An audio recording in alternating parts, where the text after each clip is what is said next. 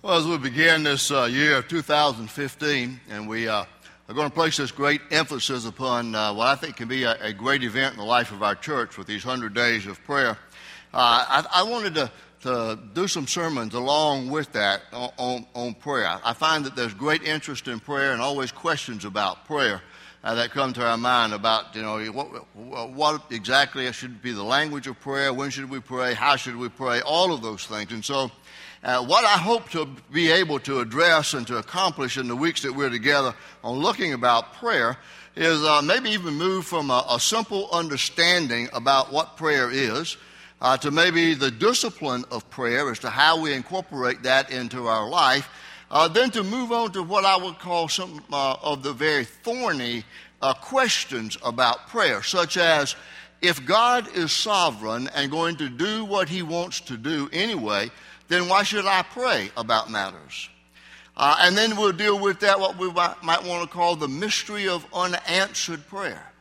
I would think if we would take a survey today, we would find that probably every one of us in here would say at some point in time in our life, we feel like that we have had prayers that we have offered in genuine, heartfelt conviction, asking for the right thing, praying in God's will and in the name of Christ, and yet we feel like we haven't gotten our prayers answered. So why does that take place? And then maybe even move into the greater challenge about prayer, particularly the one that Jesus gave to us in Matthew 17, when he talked about having mountain-moving faith to be able to pray and see a mountain cast into the sea. And that's why Rick worked in that little chorus, that portion of an anthem that the choir has done at some point in time about move, mountain, move. So where do we begin on this whole concept about prayer as we enter into these 100 days of prayer? Well, we got a quick video here just to introduce the concept of prayer to you. What is prayer? In many ways, prayer is a simple thing to do. But sometimes we can have a limited view of what prayer actually is. Now, don't get me wrong.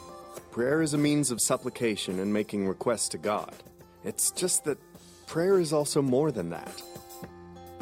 Prayer is both talking to God and having a relationship with Him. Prayer is making yourself available to God and allowing Him to make Himself available to you. Prayer is a way to ask God for provision for tomorrow and a means by which He provides the sustenance we need for today. So we pray not to get our own way, but rather we pray to align ourselves to God's will. We pray not for things that might create independence from God, but rather we pray as an expression of dependence upon God. Yes, God loves to hear our prayers and requests. He listens to them, He delights in them, and He responds to them.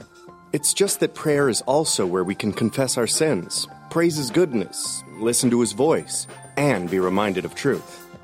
Prayer isn't just a way to ask for more fruit, but through prayer, we begin to bear more fruit. Prayer isn't just words spoken at specific times during the day. It's living with a mindset that allows God to transform you throughout all of your days. So don't think of prayer as just an activity done before meals or bedtime, but rather, think of prayer as a way of life.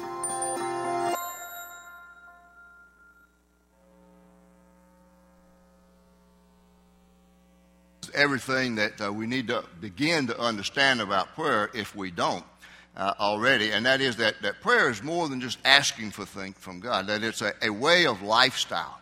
And I think no one exhibited that any better, ever has or ever will, than our Lord Jesus Christ Himself.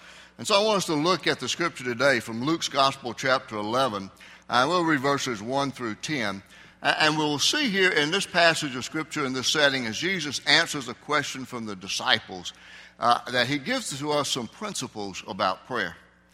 One day Jesus was praying in a certain place. When He finished, one of His disciples said to Him, "Lord, teach us to pray, just as John taught his disciples." He said to them, "When you pray, say, 'Father, hallowed be your name, your kingdom come. Give us each day our daily bread. Forgive us our sins, for we also forgive everyone who sins against us. And lead us not into temptation.'" Then He said to them, "Suppose one of you has a friend, and he goes to him at midnight and says, 'Friend, lend me 3 loaves of bread.' because a friend of mine on a journey has come to me, and I have nothing to set before him." Then the one inside answers, "Don't bother me. The door is already locked, and my children are with me in bed. I can't get up and give you anything." I tell you, though he will not get up and give him the bread because he is his friend, yet because of the man's boldness, he will get up and give him as much as he needs. So I say to you, ask and it will be given to you, seek and you will find, knock and the door will be opened to you. For everyone who asks receives, he who seeks finds, and to him who knocks, the door will be opened. Now, I think when we come to address this whole issue about prayer, it leads to some very basic questions, such as, well, how do you pray? And why do we pray at all? And when do you pray? And is there a specific language or posture even that we should take as we pray? And so that's what's behind, I think, this request that the disciples made to Jesus about, Lord, teach us how to pray. And I think it's so interesting the setting in which they asked that of our Lord. It wasn't after a great teaching about prayer. It wasn't after a great sermon about prayer, but it was an observance of his lifestyle. They had watched him. They had seen him. They knew that it was a pattern of his life. And so they wanted to be able to experience what Jesus was experiencing in that relationship with God. And the text, as Luke gives it to us, says Jesus was praying in a certain place, and when he finished, they said to him, being the disciples, Lord, teach us to pray.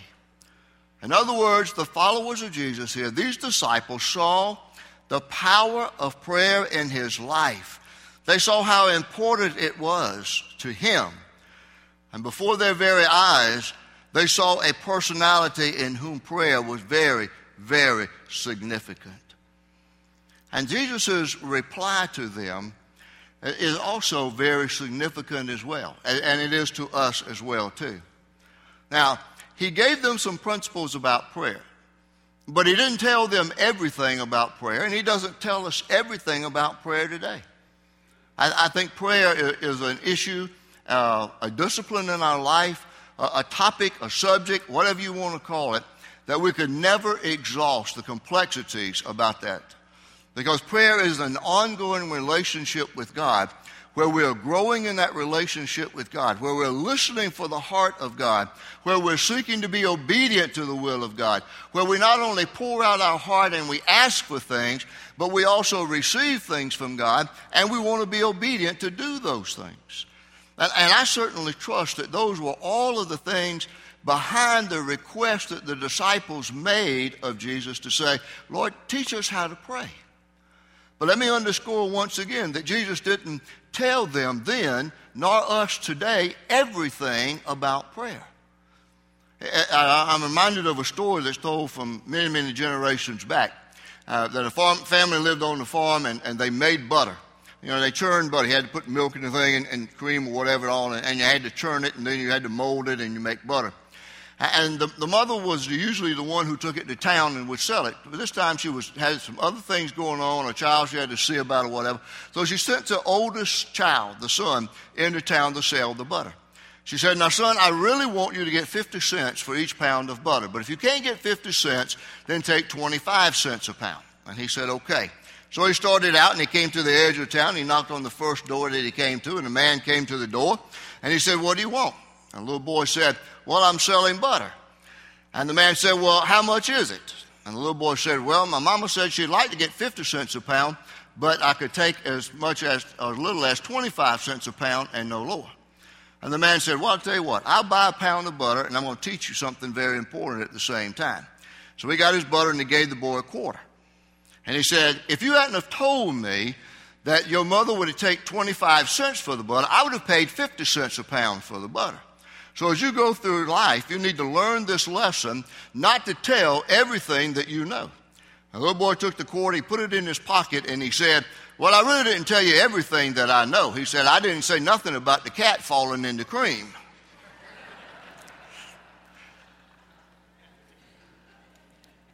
Well, the same thing is true about prayer. Jesus did not, and basically could not, at that setting, tell them everything that they needed to know about prayer.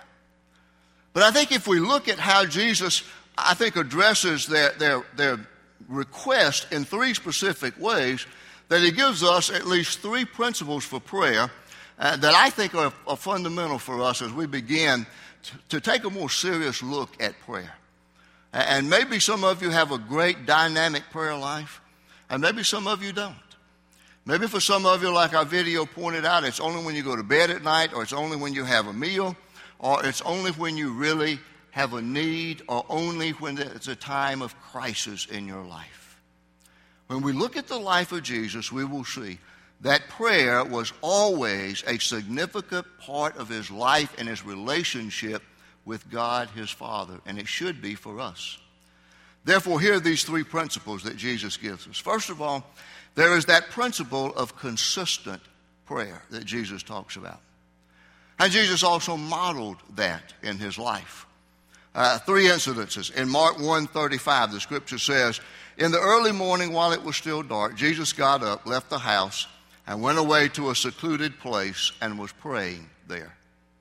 In Mark 6, verses 45 through 46, Mark says, "Immediately Jesus made his disciples get into the boat and go ahead of him to the other side, to Bethsaida, while he himself was sending the crowd away.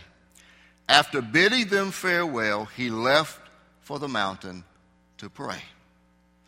And then in Luke 6:12, the scripture says, "It was at this time that he went off to the mountain to pray, and he spent the whole night in prayer to God."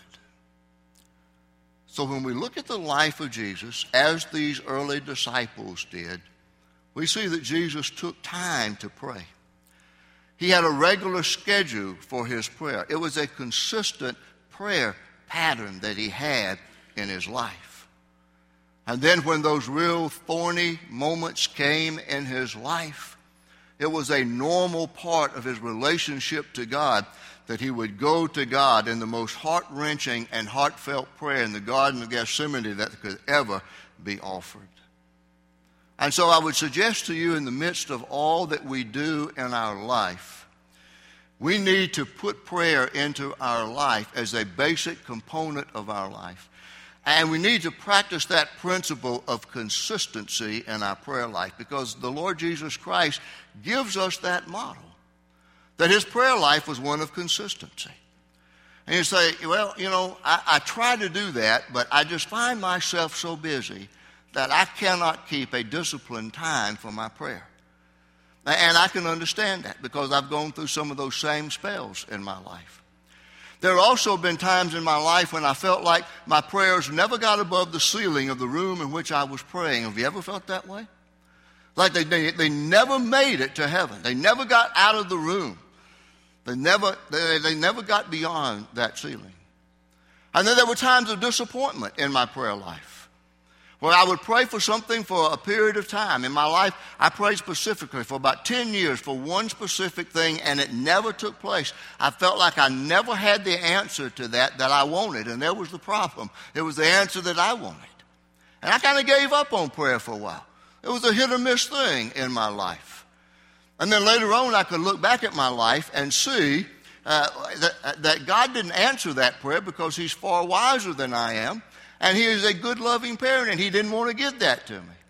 I think it was Garth Brooks, a country singer, that they talked about, thank God for unanswered prayers. You think about that sometime in your life. If you had every prayer answered the way you wanted to, your life would be a mess. So would mine, and God knows that, and so he doesn't give us that. But at the same time, we've got to be able to work through some of all these issues in our life, one of them being the busyness of our life, so that we can have that consistency with our prayer.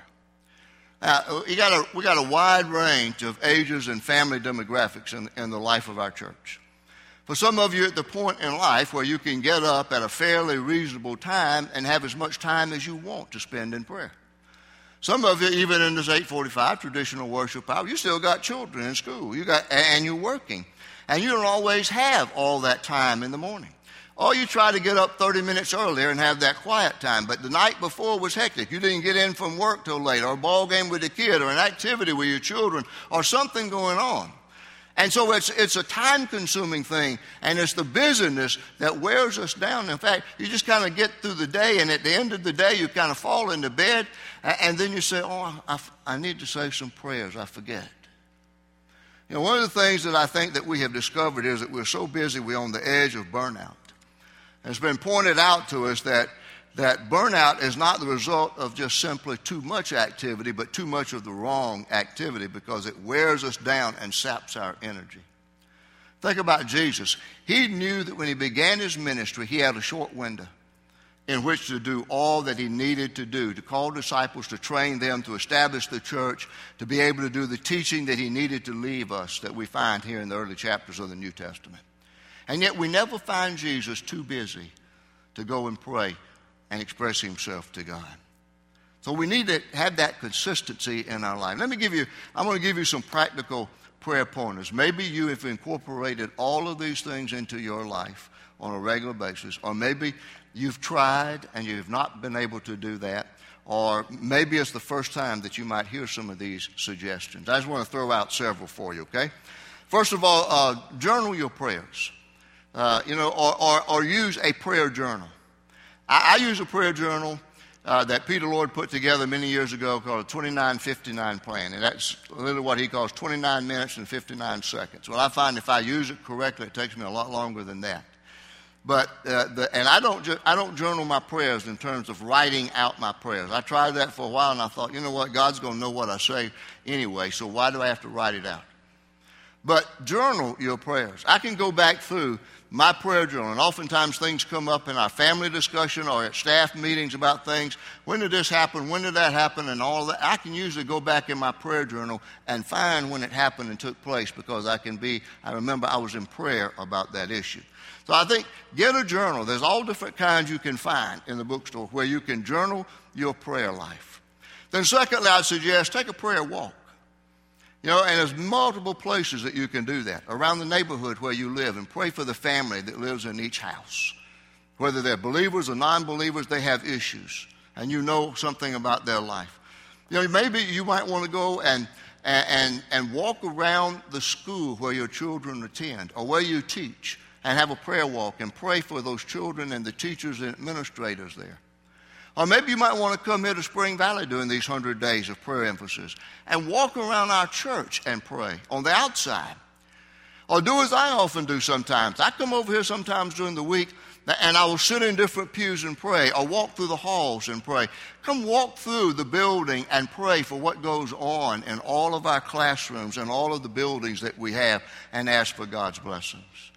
Pray over your calendar and your schedule. Goodness, that ought to be a very significant part of your prayer life. Don't just put it in your phone or wherever else you're going to have it, and all these reminders to come on, but every time you have a reminder that pops up about something that you've got to do or you're supposed to do, or a meeting, then ask God's blessings over that. Ask him to give you wisdom and guidance about that. Pray over your schedule, and then when God brings interruptions into your life, be prepared for it. Now, here's one that sometimes I struggled with, and that is praying Scripture. I thought for a long time, if God wrote it all, why do I need to pray it back to him? He knows it. You ever thought that? You ever had that feeling about that? And sometimes people would start praying Scripture, and I would think, well, you know, God wrote it. Why do you want to do that? But then I've come to understand how significant it is. What else is there more foolproof and fail-proof than the Word of God? Why not pray it back to God? Like in 1 Peter 5:7, in contemporary English translation says, God cares for you, so turn all your worries over to him. Well, you can turn that into a prayer and say, Lord, I'm going to trust you and give you all my worries. I know you will take care of me. And so as you're doing your daily Bible reading, and I hope that's something else that's a discipline in your life, when you come to a particular verse that rings a bell with you, pray it back to God, okay? Then how about this one? Pray about the news. Good night. If you don't have enough to pray about, just listen to the news from wherever you get it. There's enough in there to send you to your knees before God and pray about what's going on in our world, in our state, our nation, all of that. And then the next one I had down was partner up. And as we go into the 100 days of prayer, and we have these prayer triplets, then I would suggest to you, triple up. If you don't have a prayer partner, then this is a perfect time then you can triple. Get together with two other people you don't know that well so you can build a relationship. So if you've ever caught yourself saying, I just don't know many people in the life of our church, this is a great opportunity to do two things. Learn more people and learn more about prayer, isn't it? Wonderful opportunity for that. So don't call your best friends, Howard, and sign them up to be in your prayer triplet. Get some people that you really don't know that well and learn them in that time. Then I would say be quiet in prayer. Besides the old thing about used to use a telephone booth as an emphasis for that, I don't think a telephone booth exists. The last one I saw lay knocked over on its side at the Quick Mart at Pontiac up there for about 3 years before Southern Bell, AT&T, or whatever it was, finally got it and took it away. But some of us remember those old days where you could get in a phone booth and close the door so you could hear a conversation. Everybody's got a cell phone now. That's obsolete, and they use that out in public. Drives me nuts when somebody's in a store carrying on a conversation, especially when they got an earpiece. I think they're talking to me. I've answered people so many times, and they look at me like I'm a nut. But you got to have quiet time where if it's dialogue with God, how are you going to hear him if you're not quiet? How are you going to know what God tells you is the answer to your question about what to do if you're not quiet enough to hear God speak to you? And then the last thing I would simply say is keep a prayer on your lips. And that's the answer to how do we pray consistently? How do we pray without ceasing? That's keep a prayer on your lips. Every opportunity that comes along is an opportunity to pray. I guess the bottom line of all of this is really only one test, and that is, how much of God do we want in our life? How much of God do we really want in our life? And I think that's determined by your prayer life. And so Jesus teaches us to pray consistently. Second principle, he gives us the principle of continual prayer. He tells a rather interesting story about a friend goes to another friend's house at midnight and he starts pounding on the door because he didn't have any food and somebody had come to see him. And it was a custom of that day. If somebody showed up at your house, no matter what time of day or night it was, you were supposed to feed them, be hospitable to them. He goes to his friend, knocks on the door at midnight. I need some food to feed this friend of mine that's come by. And he points out, he says, because the guy says, I'm already in bed, and if you understand something about that, sometimes they brought everything they owned into the house. Children, animals, the ones that produce for, like chickens and other animals, and even sometimes their donkey. They would bring everything inside because there was no real security measures in that day. It would have been a mess. He disturbed everybody. But Jesus kind of gives us the indication that because the guy was persistent knocking on the door, then he gives us the principle of the fact of continual prayer often gets results because he says, not because he was the man's friend, but because he was pounding on the door, he'd finally get up and give him what he wanted. Now, what Jesus teaches us is to continually engage in prayer. It does not mean that the longer or harder we engage in that prayer, continually pounding on that door, that we're going to get what we want, but we will get an answer to our prayers. Now, I think behind this concept he gives to us, there are some significant things for us. First of all, we're all admitting that we need answers, and so we're coming to God, and we're asking for answers about all the stuff that's going on in our life. We really need to know more about God is what we're saying, something about the mystery about God. And then there's a second aspect about this consistent and continual praying, persistently asking, and that is it brings something about multiple requests, brings answers to us. Or maybe we hear them better at that point. And then there's a third thing, and that's the purpose of continually asking. And let me relate it to us this way. We live in what I would call a very orderly world. Now, we as individuals might not be that way. If you look at my desk at home in my study and my office here, oftentimes people just walk in and shake their heads here. It's because I'm organized, it's just not neat. I know where everything is. And when I try to get organized, that's when I lose things. Have you ever experienced that in life? I do. But we live in a fairly organized world where we expect fairly consistent results. For instance, you dial a phone number. Most of the time, you don't dial them anymore or whatever. However you call somebody. Most of the time, you're going to get the number you want. You put a stamp on an envelope and put it in the mail, most of the time it's going to get there. You know, you work the computer the way it tells you to. What you put in is what you're going to get out. Normally it works the way it's supposed to. I mean, how predictable is this world in which we live that God has given to us? It's very predictable. It never ceases to amaze me that whenever we go down to the beach to spend time with our family, one of the first things I notice is there's a tide chart for the whole year. Isn't that amazing that you can have on a chart and know the high tides and low tides every day and the times that they're going to come in? That's because we live in an orderly world. The other thing is you listen to the weather every day, and they can tell you when the sun's going to rise tomorrow and when it's going to set. And it's there with accuracy.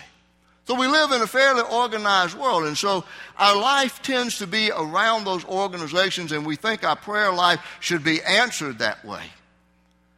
And I think that's a part of the mystery of prayer, because it's not just necessarily that we expect to offer that prayer in that organized pattern, whichever pattern that you have been taught to pray, but it should be an intersection of worship and prayer that brings us into the very heart of God. Think about the last thing you really prayed in earnest about. That thing that you were devoted to that at that time was the most significant thing in your life that you wanted or needed. How was it that you prayed about that? Well, let me remind you about this. The scripture says your Father knows what you need before you ask Him. So what's the point of asking? We live in this fairly organized world, and when we expect to give a request and get something back, and we don't necessarily get it that way in prayer. Then let me take you to Psalm 37:4. And it's this: delight yourself in the Lord, and He will give you the desires of your heart. Now again, that does not mean you just simply pray and God will give you what you want. But when you attune your life with the will of God, then what you want is the will of God, and that's what you get. Keep praying in order to get a perfect understanding of God.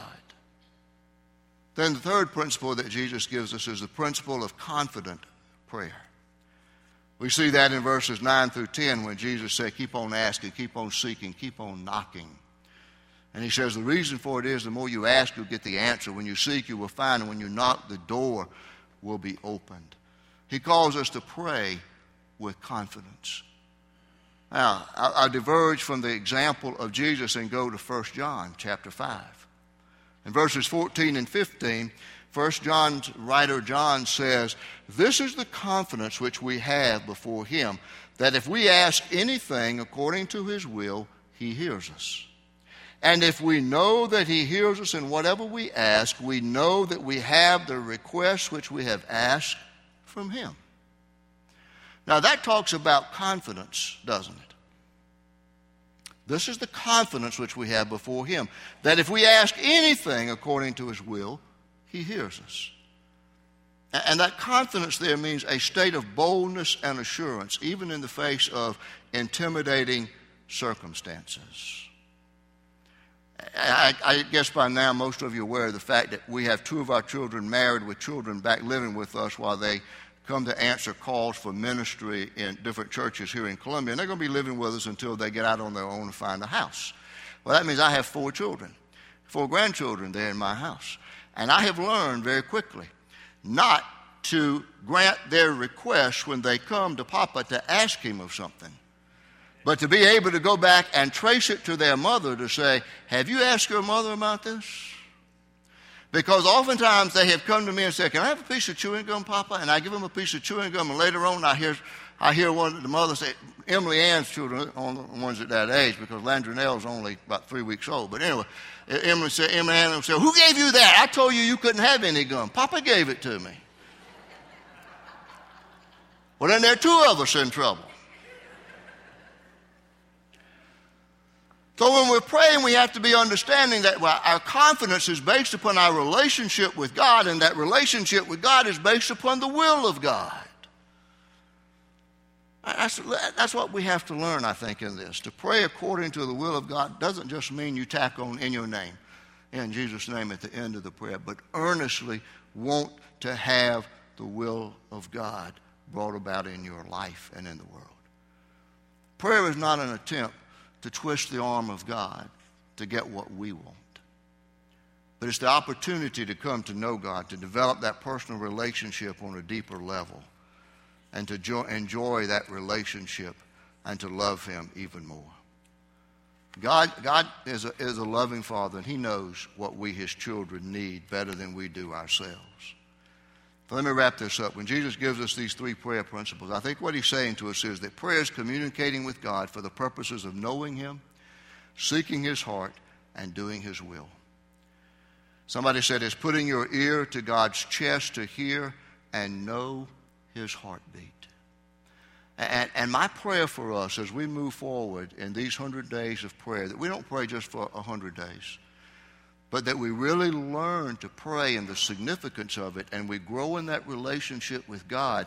And in that way, we have our spiritual eyes and our spiritual heart open to what God wants to do, and then together we will see God do tremendous things in the life of our church. I think Jesus knew that. Without a doubt, He knew that.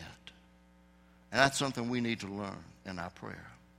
So as we go through these messages in the weeks to come, I trust that you'll come ready to hear what God's Word has to say about prayer, and that then you'll go and put it into practice. Let's pray. Father, we thank You that You give to us this wonderful privilege of prayer where we can communicate with You.